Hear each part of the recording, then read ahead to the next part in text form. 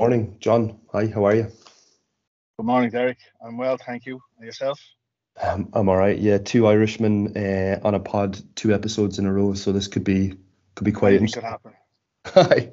I guess let's start off by telling us who you are and give us a bit of a flavour of your background in sport and sport coaching, please, John, if you don't mind. Yeah, sure. I'm happy to. Thanks, Derek, for the invite on this morning. I'm looking forward to having the chat. So my name is John Mackay. I am from Dublin in Ireland. My background, sport, my passion, the sport I grew up in is combat sport, and particularly kickboxing. I started in the Korean martial art of Taekwondo in 1987 when I was nearly 10 years of age. And I started coaching kind of semi-formally in around 2004, so nearly 20 years ago now, coaching at a national level, just coaching kids and bringing kids through the sport and coaching athletes into the intermediate sections of the sport. And then around 2013, actually, at the European Championships, I was approached by the director of coaching for Kickboxing Ireland to take a more formal role within the NGB. So that's nearly 10 years ago now that I'm working with the national team. Became national coach 2014 for the Irish team. Been working closely with the Irish team ever since. Became director of coaching for Kickboxing Ireland. So my role has kind of split between coaching athletes hands-on and kind of looking after the coach education aspects for the NGB as well. But on top of that, and somewhat strangely, I've a day job that involves working with canoe sports or paddle sports. So I got involved with paddling, canoeing, and kayaking around 2011, just recreationally. But me being me, had to get involved in club politics and get involved with all of that kind of thing, which kind of led to me applying for a job with the national governing body in 2018. And I've been with Canoeing Ireland now for the last nearly 5 years, working as their high performance director. So an interesting blend of sports and an interesting blend of environments. One is very hands on in terms of coaching, the other is very hands on in terms of kind of management and leadership, administration, budgeting, etc. So yeah, I'm kind of lucky in that I get to see many aspects of sport from two different lenses. Um, Academically, I completed a master's degree in coaching science in the University College Dublin (UCD). Finished in 2021, I think. COVID kind of put a jammed a fork into it and kind of extended a little bit, but got a first class honours degree in 2021. Signed up for the DCU professional doctorate then last year, so just finished the first semester of year one, starting the second semester now shortly. So looking forward to that. So that's me in a nutshell, Derek. Yep, me being me stood out for me in that conversation, the right smile that went on your face. So I'd be keen to Yeah, understand what me being me looks like and sounds like and yeah. feels like in a Good, little bit of while. good spot, good spot. I guess we should start by saying that you're in a car while we're I am indeed. recording while we're recording I this while am you're indeed. between things. So Yeah, I'll foreground this by saying I recognise that time is pretty tight for you, but I do really appreciate you giving me some of your time this morning.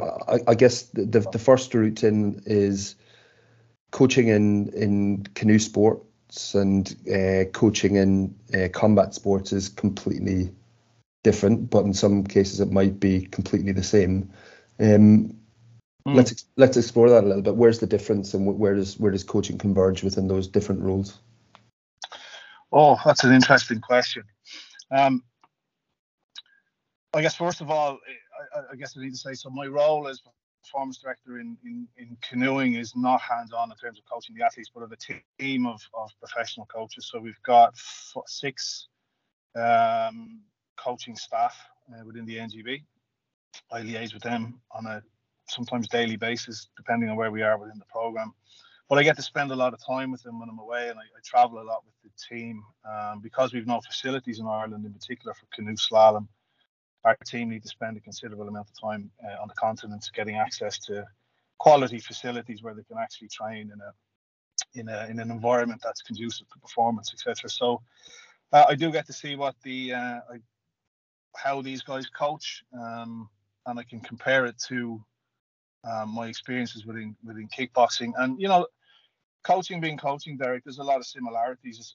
in particular when you're working with coaches who get it, I suppose, who just understand that they're working with people. They've got to use that phrase, kind of a human-centered approach. So there's a lot of that within our team. I think that's a philosophy that we've managed to build, the culture that we've managed to build in relation to making sure that we've got the athletes at the center of everything that we do.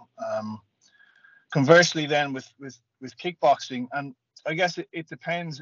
There's such a mishmash of different coaching views, or if you want to call it philosophies within combat sport. It can be very similar with what you would see in canoe sport, but very different at the same time. And I guess it really depends on the individual, and that might just boil back to the fact that there's probably a better understanding, or maybe the coach education within canoe sport is just maybe that's slightly more advanced. The fact that I'm working with high performance coaches in a high performance setting, high performance environment, and maybe working with club coaching within kickboxing, especially around the coach education stuff. So you do get to see some disparity in personal philosophies. Combat sport in particular is, I've often said it's been plagued, but I've changed the word plagued to infested with just bad practice, myths.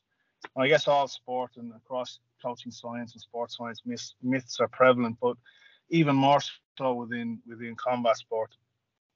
You don't get to see a whole pile of that, where I guess there's professional coaches working, many of them with academic degrees and just maybe 10 or 15 years of working within in their environment, and many of them former high performance athletes. And not that always makes high performance athletes always make good coaches. Sometimes they don't, but they're building on their own experiences too.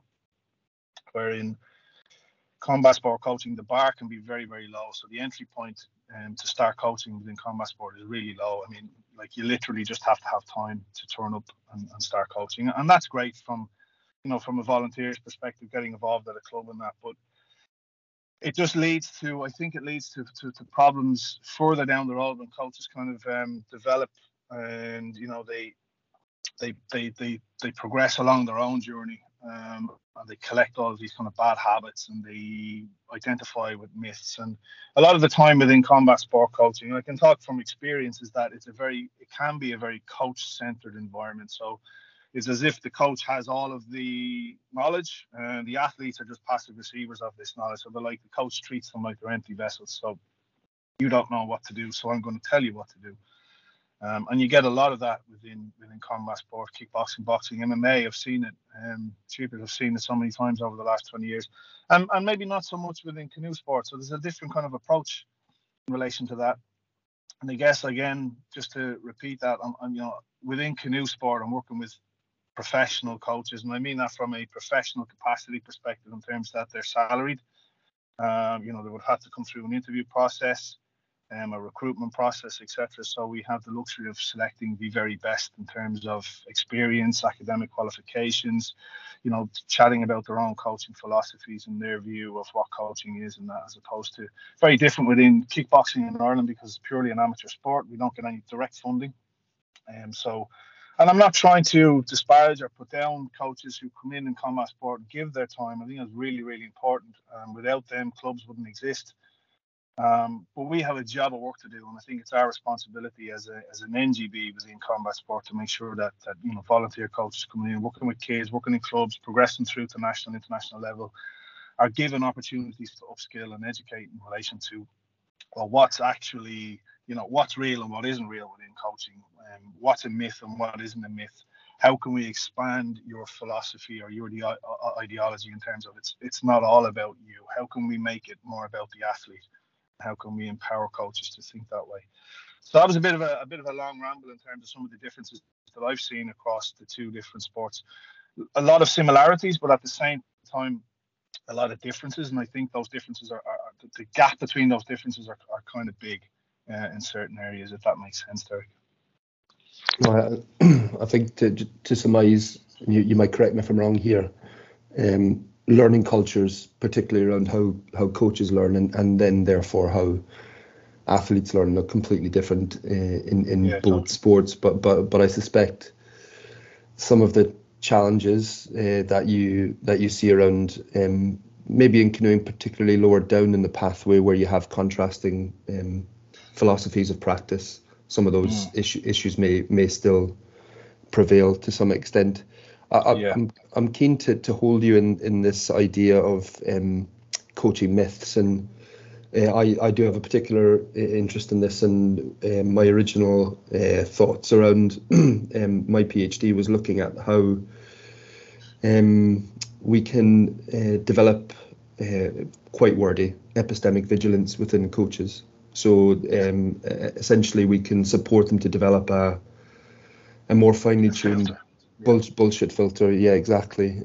Because there does seem to be a rising tide of parasitic ideas, coaching memes, as it were, that seem to be finding their way into coach education, coaching social media, coaching podcasts, and self-ascribed coach developers, coach mentors who take it upon themselves to go out and spread the word, as it were, of the way to coach.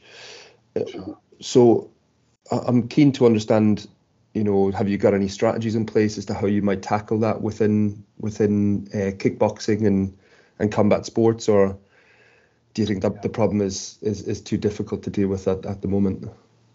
Yeah, I mean, it's a tidal wave of misinformation, unfortunately, with social media. You don't have to travel too far in social media to find some sort of bullshit being pushed from somebody who should know better or doesn't know better. And of course, it's easy then to take all of that information that you get on social media and try and make it your own, and incorporate it into your own practice. I think what's missing early on in coach education is actually discussing and debating with coaches the need to develop that critical thinking aspect. So, which is your bullshit filter, essentially, and that's missing from my experience within coach education in Ireland. That's missing, and even coach developer training in Ireland carries a lot of these myths. So, if you go to coach developer training, which is run by the statutory authority here in Ireland, you will learn about learning styles. You will learn about leadership styles, personality styles. It's all still there. The training is very much based on instructional models, which are fine. They have a role. You talk about learning outcomes and all of these things. They're all very much alive within coach developer training here in Ireland. I'm not sure what it's like abroad. So right from the very start, when a trainee coach developer goes in to be trained, this is what they're being told as a bit of a dogma. It's like this is all kind of fact, and they come out of that training and they spread this stuff in their coach development classes. So I took on the role of coach education for kickboxing 2 years ago, and I just stripped it. I just pulled all of the modules right back and dumped a load of them in the bin. And now we have a module, actually, and it's probably the most fun module of all of them. Maybe that and the chat about coaching philosophies, which really digs into why and how they've come to coaching. But when we've a module in there now that deals with myths. So myths around, we try and talk about learning styles. We try and talk about left-right brain learning, all the stuff that they would have come across previously. There's a lot of stuff in relation to how agility is developed, how athletes make decisions, etc. And that's a really interesting module. And we get a lot of debate, a lot of heated debate, because obviously a lot of beliefs are being challenged in relation to that. We hear about the 10,000 hour rule that's still flying around in terms of mastering expertise, and you've 10 years or 10,000 hours to get to a certain level of expertise and stuff. So Gladwell and Syed still have a lot to answer for in relation to that. So that stuff is still flying around. And it's really difficult. It's really, really difficult to combat, because you're getting it at one end from the statutory authority. You're getting it from a host of other peer coaches. You go on social media and you're also seeing it. And then there's this small cohort of what are seen to be kind of nerdy academics or pracademics or coaches with academic qualifications who are in the corner trying to combat this stuff. And we actually come across as being idiots. We're the idiots. And I said, what would they know? Sure, look, so many million people on social media are saying that the 10,000 rule exists, that there are learning styles, that we must coach in a certain way, that athletes make decisions in a certain way, that ladder drills are, that develop agility, little things like this. So we've had relative success in paring all of the old syllabus back. I think the feedback that we get from the current modules is that they're much more enjoyable, much more challenging. And we've kind of changed a number of tasks as well around the process of them going through their training. So they've got a coaching portfolio that has a lot of reflective tasks in it. We don't put too much emphasis on the assessment at the end. Not a big believer in assessment of coach training. I mean, how do you assess that? It's such a broad scope. It's such a broad subject. It's very, very difficult to take 1 hour and assess a coach in that. And there's a very famous man here in coaching, in the coaching world, Liam Morgan, who is known as the coach's coach. He would have been part of the original Coaching Ireland setup when the statutory authority first, under Sport Ireland, first started to develop actual coach training programs, and he spearheaded that for many, many years. Only up to recently when he left over a clash of ideas and that, but a lot of those ideas were around the inclusion of an assessment. And he said in the podcast that assessing a coach within 1 hour, sitting and watching their practice, is just like assessing a chef on the ingredients that they're going to use before they've actually cooked the meal. And this resonated with me big time. And I know it's still a requirement for Sport Ireland coaching to see an assessment has been carried out, and we'll tick that box, but we don't put too much emphasis on this being a pass-fail kind of assessment. It's just another part of their journey in their learning. So yeah, we've reshaped a lot of what we used to do within kickboxing's coach education. But there's still a bit to do. It's just me there at the moment looking at that. So we have to continue to upskill our coach developers, and when they come through their coach developer training, undo some of the myths that they've come out of that with. So it's an ongoing battle, Derek, as you know. Yeah, for sure. And look, I've got a background in writing qualifications, and I guess here in Scotland, my big role within the day job over the course of 4 years was to step away from a UK-wide framework of coach education, which did privilege certain perspectives in the context of the syllabus, and created a nation of coaches who could pass an assessment, but didn't necessarily understand that coach education wasn't an endpoint. It was merely a collection of resources that your subsequent experience will give you the potential to unlock, depending on the wants and needs of the athletes or the participants that you're working with, or what the performance demands might look like over the next week, the next month, the next year. And I guess the short-sightedness of coach education sometimes to cast a judgment over somebody's performance in the course of 15 minutes to say that this person can then use their badge to attain a certain level of status within the coaching system by virtue of what level of qualification they have, rather than truly understanding what their philosophy of practice is and what mechanisms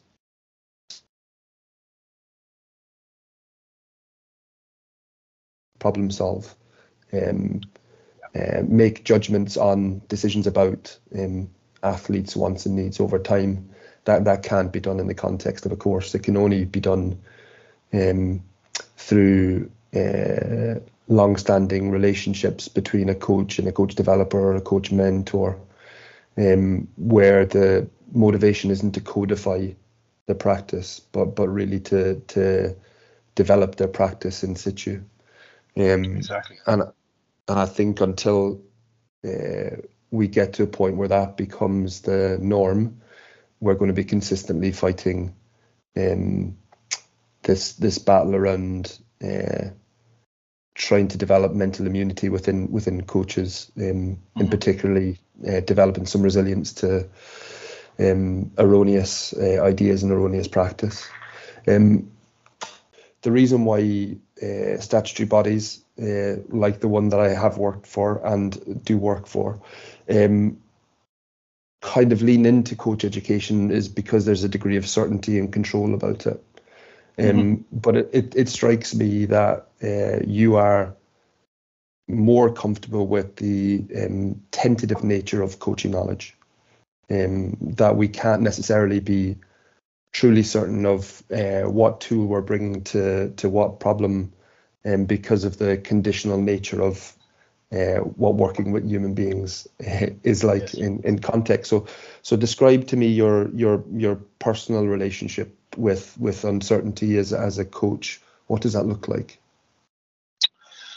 As I said to you, Derek, when we were chatting offline about uncertainty, it was certainly a topic I could speak on for a long time, and I continue to try and expand my own knowledge base of what I'm trying to do as a coach, and it's not easy because I think coaching, because we're dealing with complex human organisms, uncertainty is always going to play a key role in all of that. And I think for coaches who are interested in expanding their knowledge base and who are keeping an open mind and maybe have a pragmatic kind of philosophy to their practice, I think embracing uncertainty is quite empowering, because it pushes us to try and learn. It pushes me to try and learn more.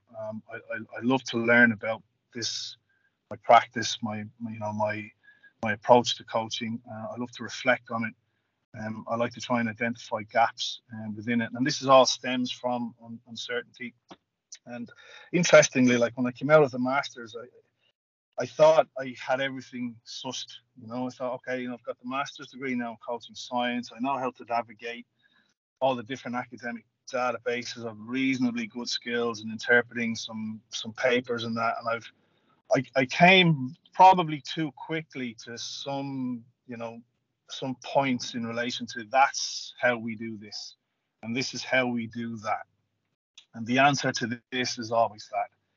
And then the first year of the postdoc, I was completely torn asunder in relation to that, because we had a very intensive year in developing critical inquiry and critical thinking, experiential learning. And the lecturers that pulled that first semester together, and I said this to them, they did an absolutely amazing job in just turning us inside out. They turned me inside out. And I said at the end of the year that I feel like I don't know anything. Everything that I thought I knew coming out of the masters was just pulled apart. And it wasn't because the information, the knowledge that I came in touch with through the masters was wrong. It was just that there was always a conflicting theory. Somebody else had a different theory over here, and someone else had a different theory over there, and they all made sense.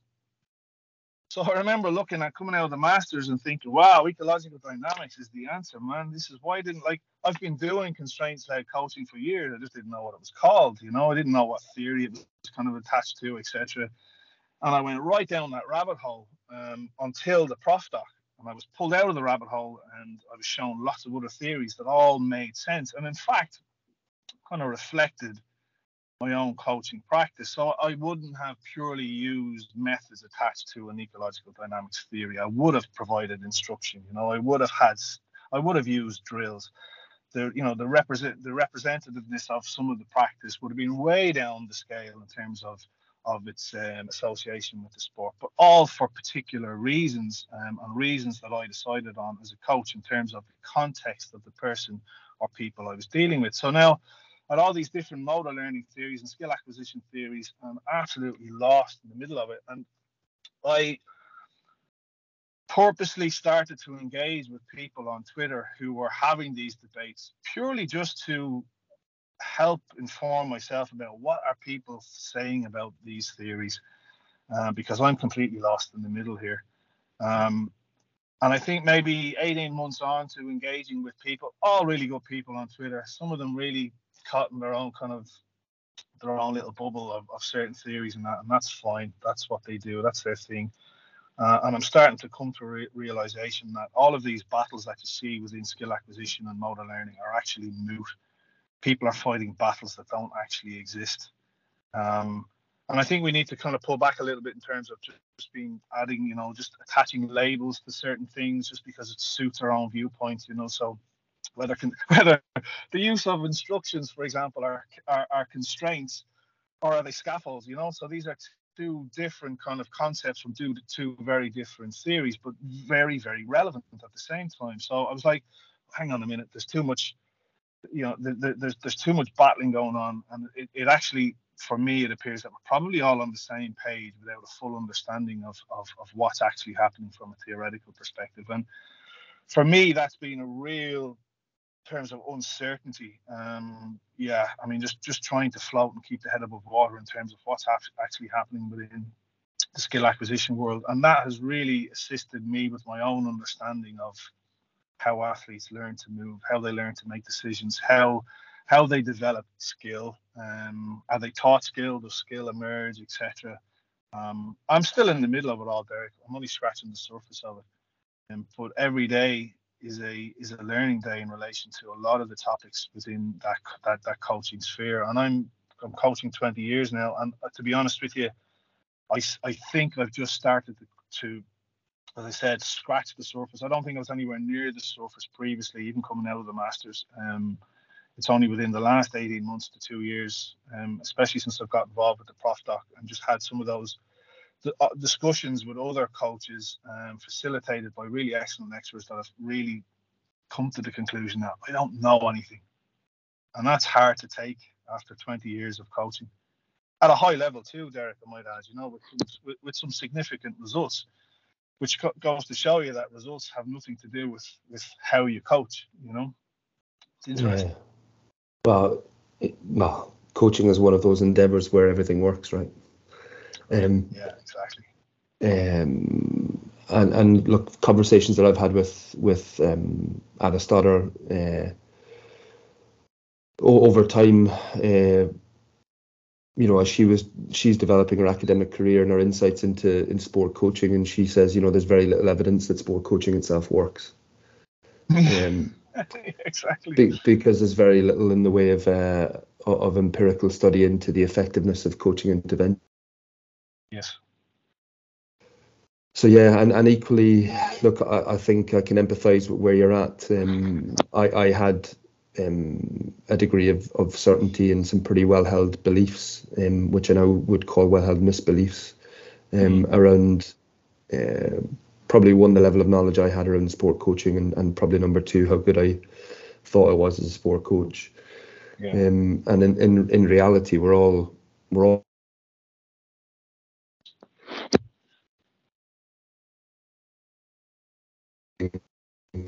their of sport are really, really comfortable with the level of uncertainty that's needed to keep curiosity at the heart of everything that you do as a coach.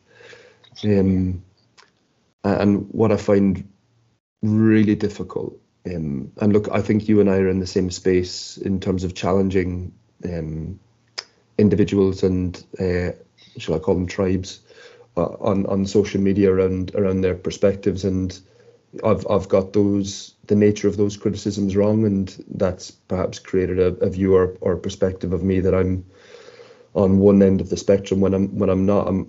I like to feel I'm sat in the middle, trying to make sense of how these different approaches to coaching it can interact and coalesce around athletes' wants and needs. And it's interesting when I look through your Twitter feed recently, I can see that you're still trying to make sense of affordances and what role they play around intentionality, and it led me to go back into a couple of papers in the past couple of weeks just to try and look at some of the classical thinking around ecological dynamics and perceptual psychology in particular, really.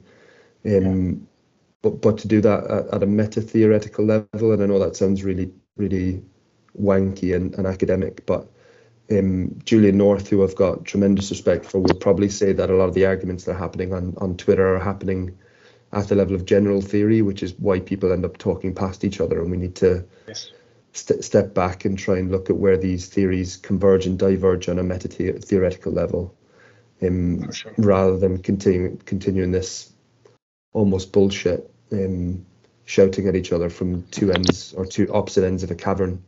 And all that's happening is that coaches are falling down the middle because they're struggling to make sense of what it is that we're arguing about. So exactly. So, yeah, 100%. I guess I'll privilege a perspective on knowledge here, which is, have you read any of Entwistle and Peterson's work? I don't think so. Or even some of the classical thinking by Simon or Schumer around conceptions of knowledge, and they would talk about, dualism on one end of a spectrum as we develop a more sophisticated epistemological position or view of the world, where we have black and white thinking, a degree of certainty around knowledge that can't be seen past. And individuals, such as coaches within a pathway, might look at certain people as authorities and take their word as gospel. Yeah. And as they start to develop more resources, their relationship with knowledge might change to being something that, okay, well, there are different perspectives on something like coaching, and each of those perspectives may have equal value, but I need to push past a threshold of uncertainty to try and understand where those perspectives are coming from, so I may then arrive at a more reasoned perspective, a more personal perspective on what's actually going on here. And I think what's missing, again, to bring it back to the conversation around coach education, is deliberately trying to create disjuncture, deliberately trying to create what Misero called disorientated dilemmas, pulling people apart, as you called it, to show them not necessarily where they're going wrong, but to show them how much uncertainty there actually is. And that's difficult to do, right? I'm just going to say that, really difficult, but it's also, in some cases, not very safe. For some people who are so wedded to the idea of right and wrong, or black and white, or true or false. And I'm keen to understand from your perspective, in your experience, have you engaged in the type of work that needs to be done with coaches within kickboxing to generate that degree of disjuncture, confusion, disorientation within coaches? Are you there yet? I don't think so. I don't think so, to be honest. And like you said, it's difficult to do. It's really difficult to do in a formal setting, as well. It's challenging. I think the best that we can do, and we get to see, coaches for 2.5 days as they complete their level 2. If we can just plant one seed of uncertainty across that weekend, that encourages them to think more, to delve more, to read more, to investigate coaching a little bit more. And I think that the current set of modules are designed in a way to be open-ended, as opposed to delivering knowledge and saying, look, this is what you need to know, now off you go and coach. The modules are intentionally designed to be open-ended and to leave a lot of questions at the end. So but it's difficult, and it's difficult because of the prevalence of misinformation and myths that are out there. It's difficult. It's probably even more difficult in combat sport coaching because of the archaic traditions that exist. That the sport itself has always been very much around the coach being the center of the universe, and whatever the coach says goes, and whatever information the coach has and the knowledge the coach has, is not to be challenged. And this is still very much alive and well, unfortunately, within combat sports. So when you get a group team of coaches in for 2.5 days, you've got really limited time. And I mean, the research is there. You'll know this, Derek, in terms of how impactful these formal coaching courses are. They're not really that impactful. In fact, they probably learn more when they sit with each other and have a coffee and a sandwich and have a chat. So, to answer your question, it is difficult, and we're trying to peel back the layers of coaching. The first module you'll do is about where your journey ends, and we've got a nice graph. Yeah, it's a PowerPoint presentation, unfortunately, that just shows that the journey is unending in terms of coach's ability to never stop learning, to be open to new information, to challenge existing beliefs. But then they go back to clubs where these traditions are held tightly, So it's an ongoing effort, I think, maybe an ongoing battle in relation to kind of assisting coaches to think a bit deeper about what they're doing, and to challenge some of the norms that exist within coaching environments, especially within combat sport. That answers your question. No, for sure, and I guess herein probably lies the benefit of taking an in situ approach to doing coach development, because the cultural level filter, as Anna would call it, within her model of understanding how coaches learn, means that no matter what new knowledge you're wrestling with, or something that you want to experiment with or try out in context, that quite often that idea never survives the interaction with personal somebody's personal environment. You get this nigger sometimes from your athletes to say, oh look, the coach has been on a course this weekend, and the eyes begin to roll, but sometimes it takes a degree of courage to get past that cultural level filter, and I wonder, is that the missing ingredient in coach education, is the cultural piece that needs to be done much broader than the coach themselves, and actually there's some systemic work that needs to go on to fundamentally change people's perspective of what coaching is, because we've got the Hollywood ideation of what coaching is, which is tons of hustle and lots of shouting and the inspirational speeches. We have this sort of very busy ideation of what coaching practice is, and you see this a lot within what I would call the babysitting sort of section of the industry, where parents rock up to allow their kids to have a bit of activity for an hour or an hour and a half while they stand on the sidelines and catch up with their mates, and they don't believe that silence is an effective coaching behavior, when actually it could be the most powerful one. I've been there. So they don't perceive coaches who might coach through games or through the constraints-led approach as actually being coaches or doing coaching, because they're not taking people through drills and heavy on direct instruction. So I guess there's a broader bit of work to do around supporting broader populations of people within sport, and dare I say out with sport, around what coaching is and where coaching happens, because it's not always on the field either. That's very true. Yeah, I agree. I've been that soldier. I've had parents come to me telling me I'm not very strict, I don't do discipline, etc. This is when I was coaching kids back at the club level. Traditionally, martial arts classes would start with kids in lines, so everyone would line up and bow in. I scrapped that. We don't do that. Obviously, parents would come with kind of an old school understanding of martial arts, where everyone's in lines, everyone's following the instructor's commands, marching up and down the floor, everyone in unison, looking great. You come to my class and it's chaos. It's chaos because they're kids, and you just need to you just need to enjoy that. You just need to get into the middle of it. Obviously, you're not standing back, not doing anything. You are providing instruction. You're scheduling your practice sessions, so they're involved in developing their own levels of skill and agility, etc. But I understand that. Completely. It can often look like at times that you don't care, that you're just sitting back and just letting shit happen, really, which you kind of are sometimes. Well, yeah, because to a large extent you're herding cats. So look,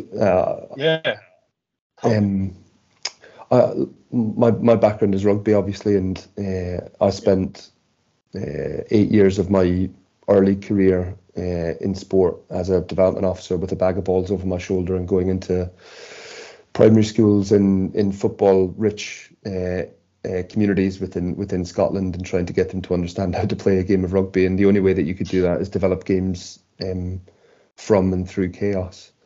Yeah. Which is perfectly fine, because at some point you'll end up with a degree of structure or certain conditions that players can play with, which is perfectly fine in a game that looks like rugby but isn't quite rugby, and you're Yes. perfectly fine with that. I'm keen to understand, and I don't know whether or not you're au fait with some of the narrative around coaching in youth sports within the UK now, and there's some language also being used on social media around cruelty. That coaching through drills is cruel. That children standing in lines is cruelty. And we're suddenly getting this narrative through policy that it's the rights of the child to choose. What's your thoughts on that? Have you given that much thought, or do you think that we're conflating two issues that don't need to be conflated? Yeah, probably. That would be my first instinct, Eric. I've picked up on some of those discussions online. All right, I haven't investigated it too much. I mean, putting kids in lines is a cruel. I look, a lot of it is context dependent, isn't it?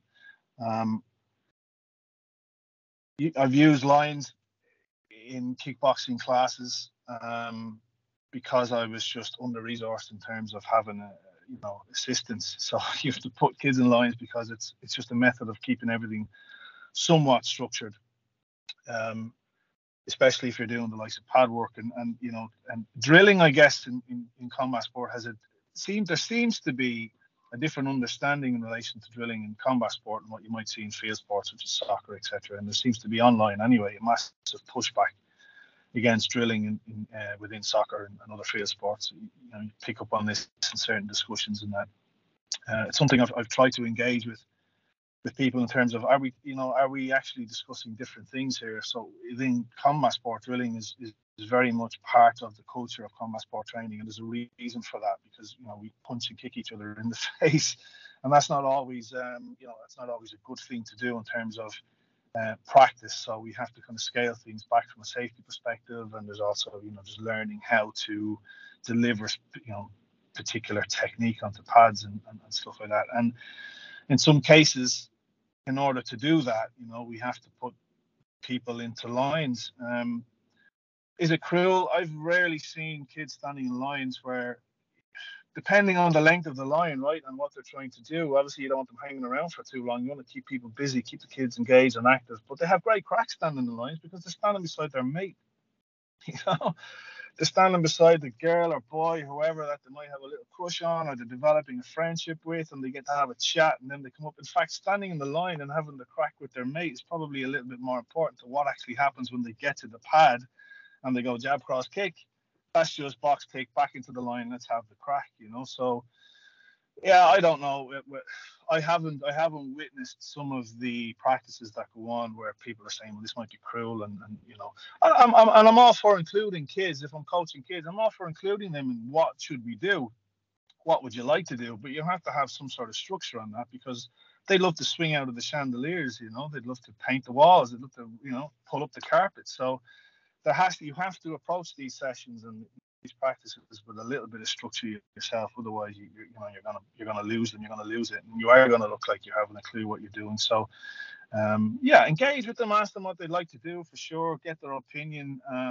Maybe give them some ideas to work off. I'm not sure around the whole cruelty and stuff like that. Yeah. But I can't comment because I haven't seen maybe some of these practices that would draw on such criticism. So. No, for sure. And look, I guess where that's coming from is there was a period where people were retweeting somebody's practice, which they're sharing on Twitter, and it's maybe like a really closed drill. I saw that. Yeah. And people with significant following are retweeting it, saying this is cruelty to children, and you're just thinking, yes, have a day off. Absolutely. That's bizarre. It's absolutely bizarre. Yeah, I did pick up on that. All right, that was the famous or infamous wall ball video. Yeah, Wallgate, yeah. But yeah. there was another one where it was like four kids interacting in a passing drill, which might Yes. have been just developing a little bit of confidence. But I Oh, really struggle with these like 10-second clips that people make broad assumptions around the totality of someone's practice. 100%. Without even talking to the coach, like, and asking the coach, well, what was the reason for this? Because I'm sure the coach probably had a good reason for it. Yeah, we could get into a chat about ditching drills all day long, but I think Yeah, yeah, I think yeah. I'll save myself from getting into trouble in that one. Representativeness. I mean, where does the scale of representativeness end? For me, and I'm not a football coach, but if you've got a football at the end of your feet, it may not have all of the information around you that you would have in a performance, but you've got a ball at your feet and you're making decisions around what you're going to do with your feet. So there's levels of representativeness there. Representativeness. 100%. And look, you can't have fidelity all the time. No, you can't. And equally, what is task simplification in the context of ecological dynamics if it's not a drill? Yeah, 100%. 100%. We did a little bit of work there as part of the Prof Talk. It was only an assignment working with Dave Collins on representative design, and a suggestion that it's all in the mind, that you can actually, it boils back to kind of the use of imagery and visualization, where you can actually, bring all of that information into your own personal training. And you see that a lot in combat sports, and one of the great examples, and I don't like to give him too much credit anymore, but when he was coming through, Conor McGregor beat Jose Aldo with that 13-second left hook, which you can see him practicing in isolation on his own. And in interviews afterwards, it was all about the mental imagery. He had himself there practicing this in a confined environment, in a small room, just him practicing that left hook on its own over and over in the build-up to the fight.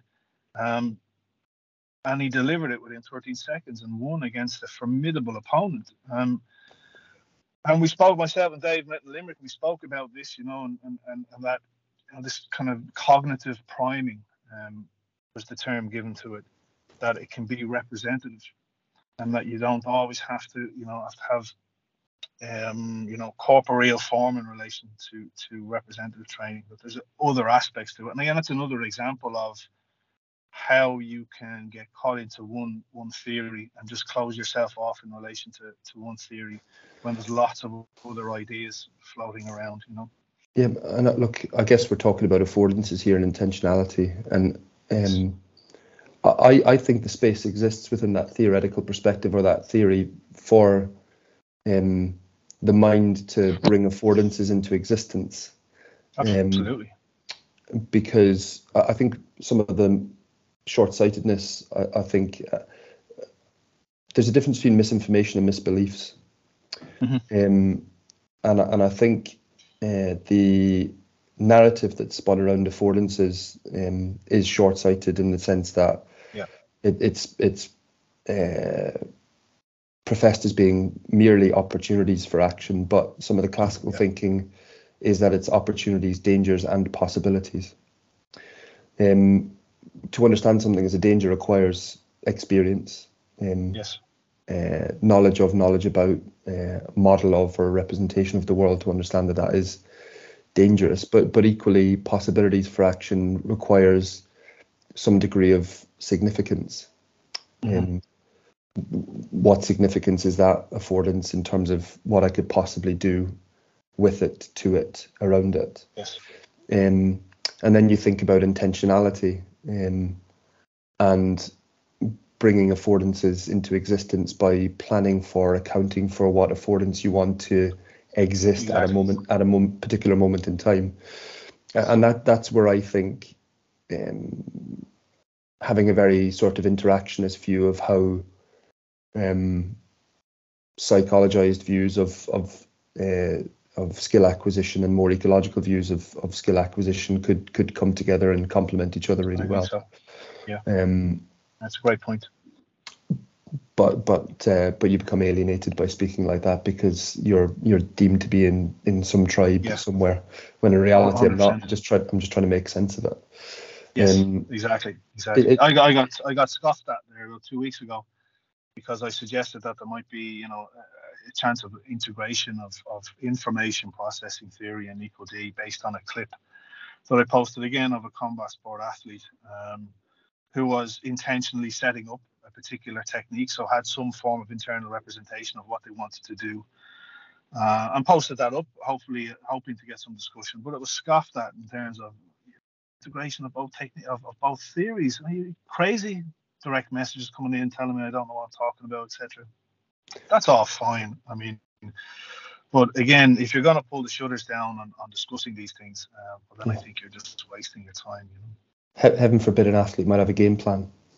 Imagine a thought out, pre-rehearsed game plan. Wow, genie. Yeah, no, for sure. And look, it is interesting that I feel in some cases the world is closing in around us with the increased prevalence of ecological dynamics. Again, not against it at all. Not at all. It's very valid. It's a completely valid theory. Yeah, absolutely. There's more to it. But there's more to it. I think if we take a step back and understand the true implications of some of the classical thinking around perceptual psychology, it would mean that we have a more nuanced understanding of the perspective and create space for us to look at how different perspectives might interact without, as you say, just pulling the shutters down because personally you struggle to see eye to eye with some of the people on the different sides of the divide, and I think it's becoming more personal and less philosophical. This divide. It certainly seems to be. Yes, it certainly seems to be. And I don't know if that's just a new trend or whether that's been there for a while. But my observations is that it's becoming ridiculously personal, to a point where people are calling each other out nearly physically. Which is it's bizarre. It's problematic and it's unhelpful. Yeah.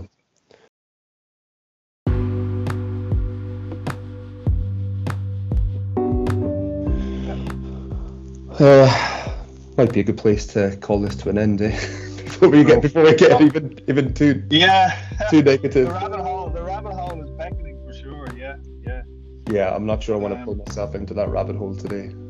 No, I've just pulled myself out of it, so I'm happy where I am, getting a breath of fresh air and seeing other perspectives. No, for sure.